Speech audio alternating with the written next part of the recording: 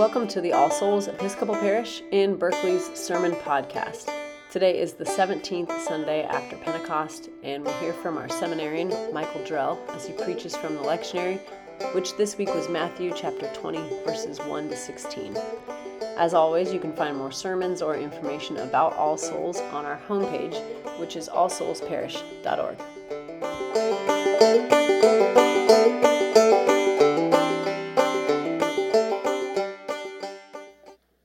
Imagine this scene.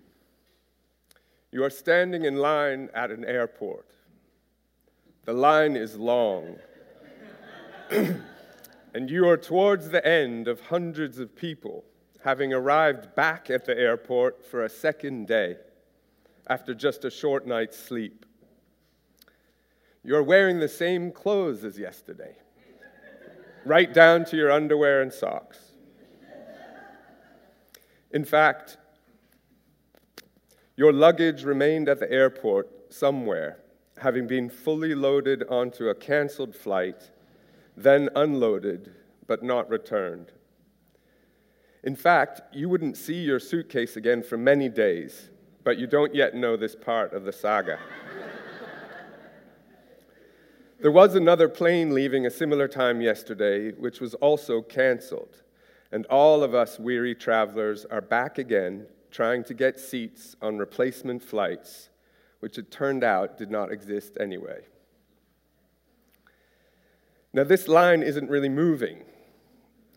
There are grumblers like me around, and we share noises and gestures of frustration and disbelief, sometimes linking up with each other to share our stories of suffering and injustice. Some people are crying, and others having heated conversations on their mobile phones, trying to reroute their journeys before reaching the distant desks. There is tension and exhaustion in the air. Now, at this point, some people in uniforms take a segment of the line from the back to be served first at newly opened desks, with more people in uniforms behind them.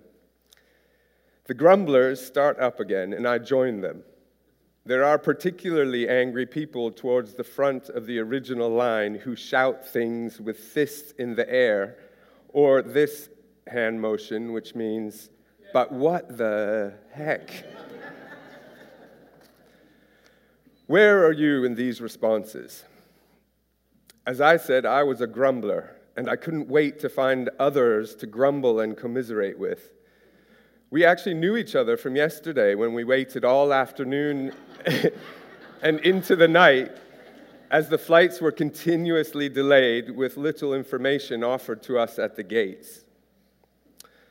Not only did the people with uniforms take folks from the back of the line to newly serving desks, they had done this once yesterday, and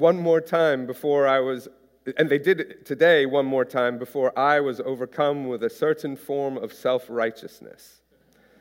I was overcome by the idolatrous spirit of reverence for the rules of lines. I walked over to one of the uniformed people to explain that theirs was a bad practice. It felt unfair to us all, and I pointed out that there were plenty of those barricade ribbon stand things to rope off a path guiding the patient, deserving people at the front of the line to continue on to the fresh desks, rather than this current fiasco. So the last will be first, and the first will be last. The parallel is almost too literal, but the gospel message, which I was failing miserably to live into, is a story of charitable spirit. Where was mine? In fact, those at the back of the line had arrived later. They were slower in the morning for all sorts of possible hardships that may have meant justice was really being served by the seemingly unfair methods of managing these lines.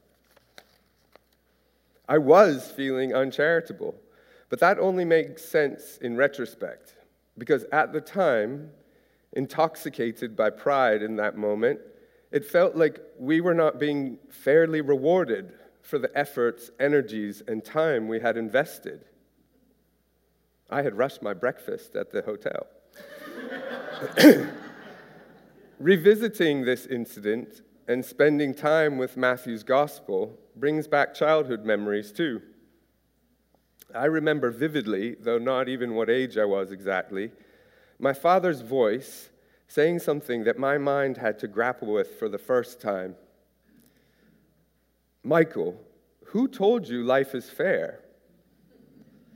Now, I can't even remember the context of this story or how I must have been frustrating him with my self-centered and childish sense of a just world.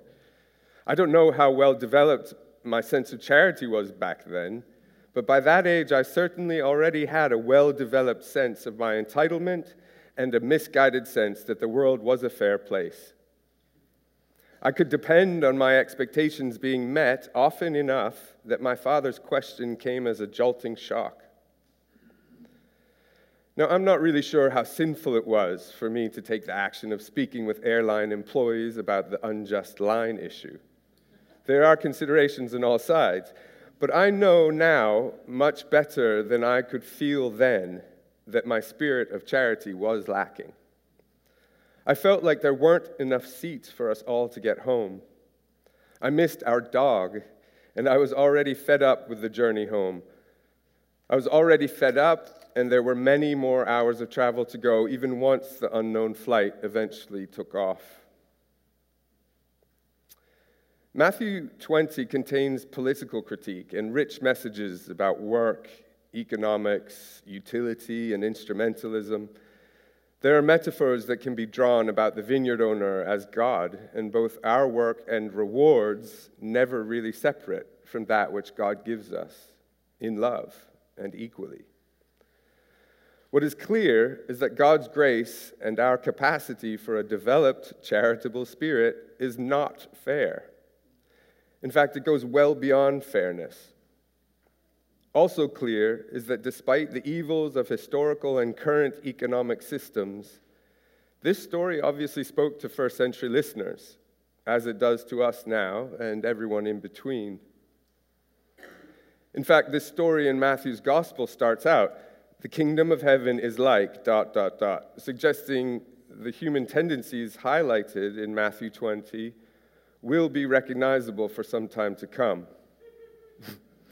But so will our truly missional work, and this work is about empowering us to overcome these human tendencies. There is something perpetual as we struggle working out where our heart perceives from in relation to charity, justice, and fairness. Let's be clear, the love of Christ and the way of Jesus is not based in worldly economies, but the wellspring of grace, open to all at all times, regardless of what has gone before, regardless of what is deserved, and regardless of what seems fair to my small, frustrated mind." While talking to a fellow seminarian this week about this gospel, I asked him, "So is the good news just that we are all in the same boat with this stuff?" He said, "Well, yeah. We talked about how grace isn't fair, and charity is not about what's deserved.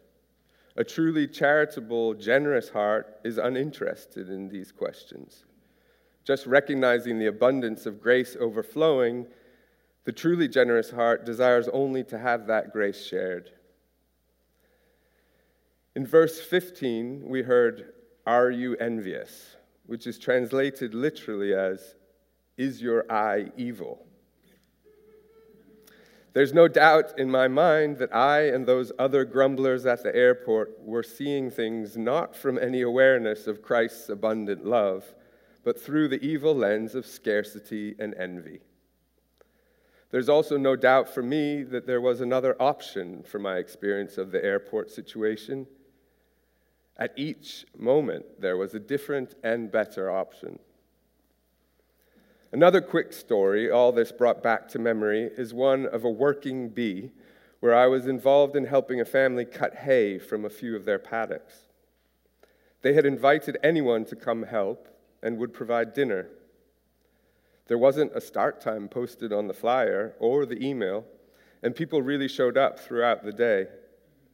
There were people of varying ages and abilities, The work felt fast, and there was always someone to lend a hand with any task you approached. Most of us were just moving and stacking bales of hay on truck beds or in sheds. It turns out that there were a few people up in the kitchen cooking that afternoon. Others had brought desserts to share, and there were seemingly endless cans of beer in the 2 large claw-footed bathtubs at the house. Those who arrived later were actually the ones who volunteered to clean up after the meal, and the day working together extended well into the night as it became a party.